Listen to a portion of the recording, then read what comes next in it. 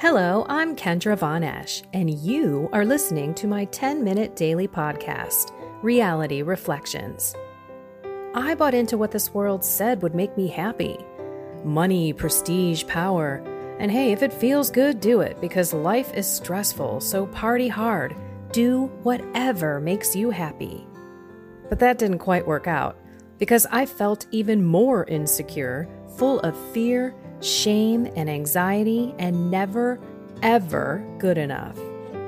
Then God found me and flipped my reality upside down and transformed my life. And I want this for everyone. So I left my executive career to help others find true acceptance, supernatural peace, joy, and love that only comes from a relationship with God. Here is my reality reflection for today. What does it mean to meditate? That word, unfortunately, has gotten hijacked by the New Age groups, the Hindu, the Buddhists. But I'm going to read you a couple of definitions, and then let's simplify it. And let's really talk about why we must meditate, or as we say in Catholic Christianity, mental prayer. But I like meditation. It makes more sense. More people know that versus mental prayer. What is that? It sounds kind of goofy, doesn't it? So let's look at the actual definition of meditate. To train, calm, or empty the mind, often by achieving an altered state, as by focusing on a single object, especially as a form of religious practice in Buddhism or Hinduism. That's the New Age definition. Another one, to engage in focused thought on scriptural passages or on particular doctrines or mysteries of a religion, especially Christianity. Number 3, to engage in devotional contemplation, especially prayer. Number 4, to think, I want to focus on number 4 here, by the way, to think or reflect, especially in a calm and deliberate manner. Number 5, to engage in meditation regarding a religious mystery, for example.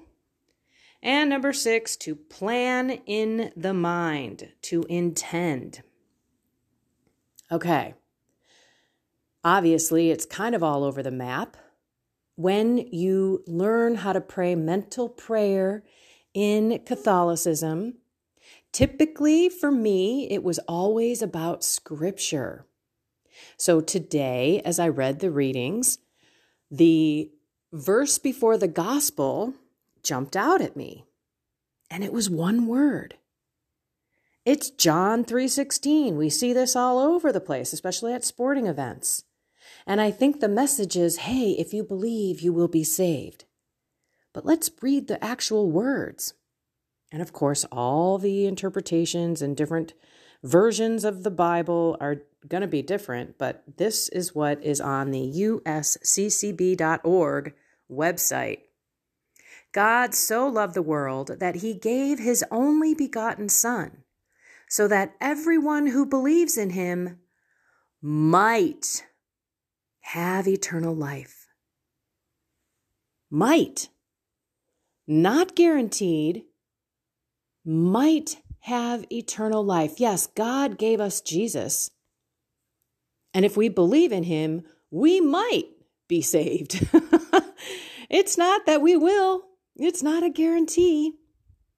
And this is where meditation comes into play. And I'm going to take all of those other definitions and just boil it down to something that we should all be doing. To know thyself. To observe ourselves. What does that mean? Obviously, you are working on something for Lent. You're either dealing with a stronghold in your life, or you're trying to be more prayerful or live more in the present moment. getting closer to God, either by going to Mass or confession or adoration or more prayer time or trying to get a prayer practice in your life. I cannot say it enough. If you do not sit with God and meditate on Scripture, on a mystery of the Rosary, on the awe of the Lord in your life and how He came and grabbed your heart and gave you that beautiful gift of faith, then how in the world are you supposed to get out there and live and love like God wants you to? You are not going to be able to do it. This morning, I changed up my whole prayer time, and it was 1 hour and 5 minutes. I decided not to lay in my bed. I decided to get up, to go into another room where I sat up straight. My feet were on the floor, my hands were on my legs, and I basically listened to some calming, beautiful music that doesn't have words, and it brings me into this calm mind. If you remember that other definition, hang on, I don't remember it. Number 4, let's go back. Number 4, to think or reflect, especially in a calm and deliberate manner. So this is what it means when I say we have to meditate and observe ourselves and give ourselves to God and say, Lord, help me to see what I need to see. So, for example, if you've fallen and you fell off of whatever your stronghold was, let's say it's alcohol or it's pornography. I mean, I could go off into all the different things, but let's say you just had alcohol, or you decided you were going to celebrate on a Sunday. Maybe it was Latari Sunday, which was last Sunday, which was a rejoice day where the Lord says, look, I want you to be joyful. Yes, it's a season of penance and sacrifice and fasting, but let's rejoice today. So maybe you rejoiced a little bit too much. Maybe you had that glass of wine that you thought was going to be a glass of wine, but it turned into a bottle. I've been there, done that. Now, I could just breeze on by and say, well, I'm not going to do that again. Oh, sorry, Lord. And maybe even take it to confession because I over-imbibed. I was gluttonous. But if I don't sit and reflect with no emotions, with a clear mind, with a stated purpose, deliberately trying to see what happened there. Why did I do that? Why didn't I just stop at 2 glasses? We need to observe ourselves, know thyself. So if we go back and we look, what's happening? Maybe you even intended, because I've done this, I intend to drink the wine with Jesus. I have even made a point to look at my husband, hold the stem of the wine glass, and say, I am going to drink this with Jesus. And what does that do? In the beginning for me, I would be drinking it very slowly, because I was aware. I did not fall into my old subconscious behaviors and every 2 seconds grab for the glass, drink, grab for the glass, drink, grab for the glass, drink.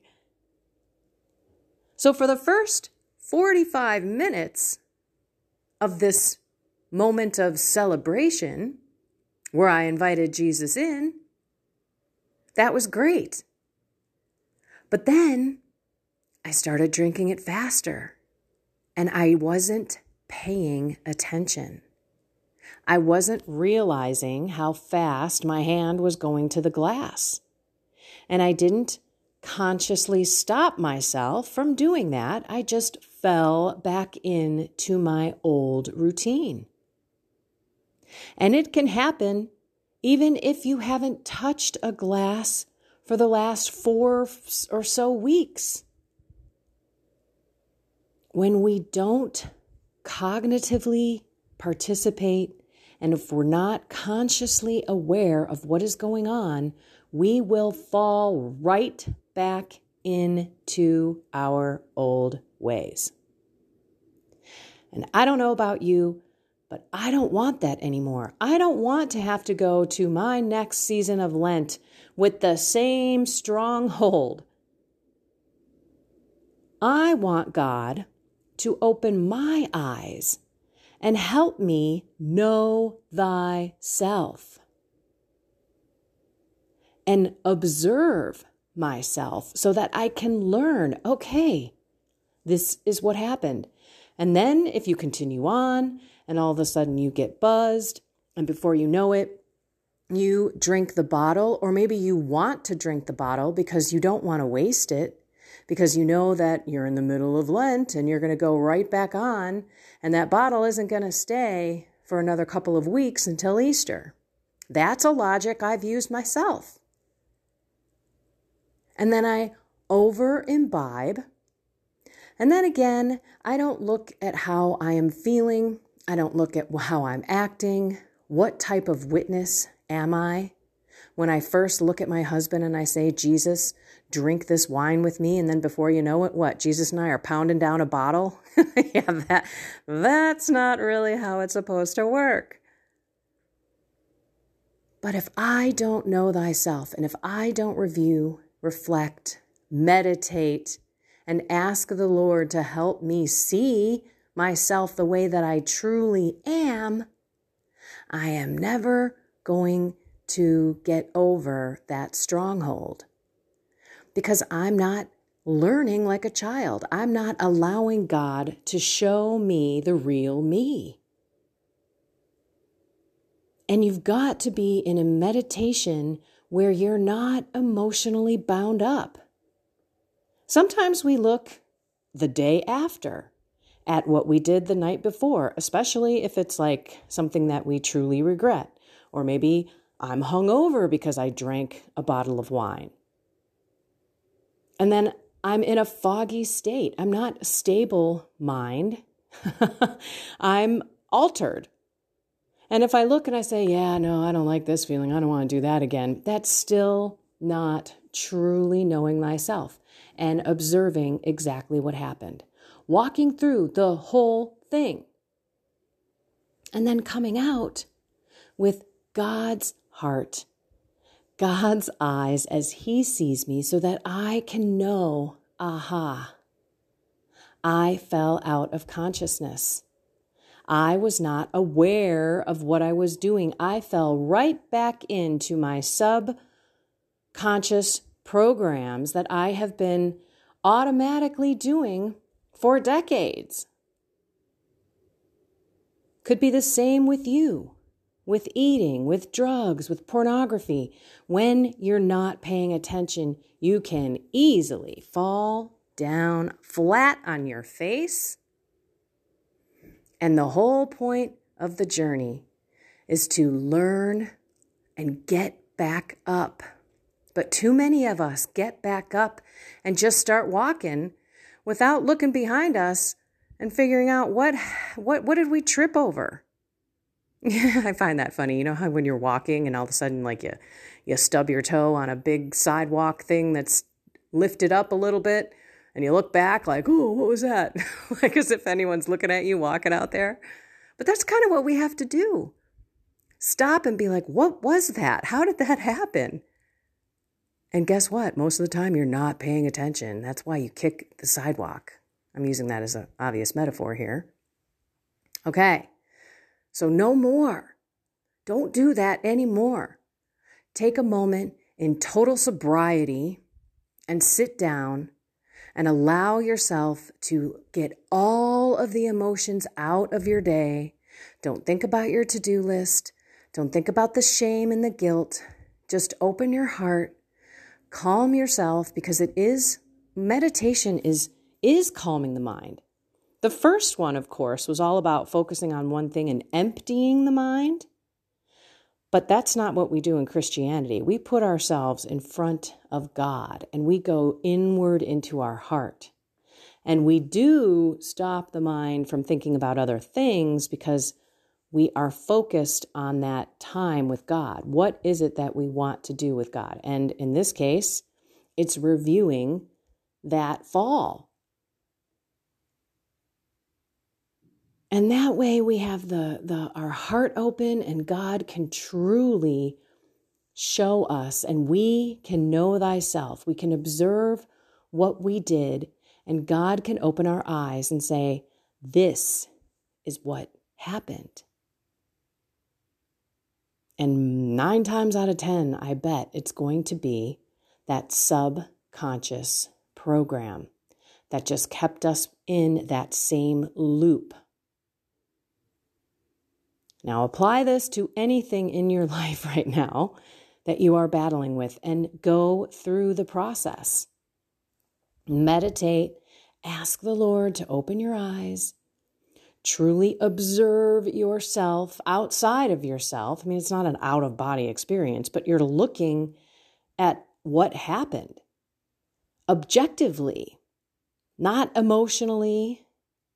At least try not to. Because the emotions in some cases are going to cloud the observation. And that's why it's so important to put ourselves in the presence of God and to get all of the emotions out and just ask Him to give us the eyes to see so that we can know thyself. Okay, let's pray. In the name of the Father and of the Son and of the Holy Spirit, amen. Lord, give us eyes to see ourselves. We can reason ourselves in and out of everything, but we know that you have objective eyes. Your yes is yes, your no is no. So we want that in our lives, and we want to learn how we have duped ourselves, so that moving forward, our yes can be yes, our no can be no, and our decisions can stick. It's all about awareness, Lord. When St. Paul told us to take every thought captive and make them obedient to the Lord, that's what we need help with. Help us live in the present moment today. Help us to know thyself and to spend that time in meditation with God, to truly have the eyes to see exactly who we are. In your holy name, Jesus, we pray, amen. In the name of the Father and of the Son and of the Holy Spirit, amen. You owe this to yourself. You need to love yourself enough to spend time with God so that He can show you the stumbles that are coming ahead, so that we don't walk in this life and trip over that sidewalk bump, wondering what happened, looking around and looking behind us. When we meditate with God and when we ask Him to truly show us the truth about ourselves, we will see the sidewalk bumps before we get to them. And we will walk right over them and not even miss a step. Be completely graceful, walking through those hurdles, those stumbles, those roadblocks that we've had in our lives for so long. And there's such freedom in that. There is such joy to learn. What am I thinking? Why did I do that? Oh, guess what? I wasn't thinking. I was just doing what I always do. And that is the beauty of the journey, when God truly helps us to help ourselves. All righty, everyone, get on out there and start your prayer life. Go to my website. I will help you with faith coaching. If you need it, we can have a consultation. If you'd like to continue on, we could talk about how that works. Go look at my 40-day prayer course. It's a video prayer course. I come to your email every day. We work on one thing every day. Do not let the most important relationship in your life, including your spouse or your families and friends, God is the most important relationship in your life. Why are you not working on that?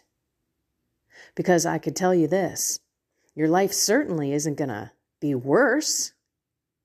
It's only going to be better. Trust me on that. Love yourself enough to meditate, to put yourself in the presence of God, and to allow Him to open your heart and your eyes to truly know thyself. All right, everyone, I love you all. Sorry it's so long. My 10 minutes just weren't enough, and I know I repeated myself. But I don't know if you know this. It takes 17 times for someone to hear a new concept and to be able to articulate it to someone else. So even though you may have heard this over and over again, perhaps maybe today was the first time it clicked. And now you can actually put it into practice. Okay, have a blessed and inspired day.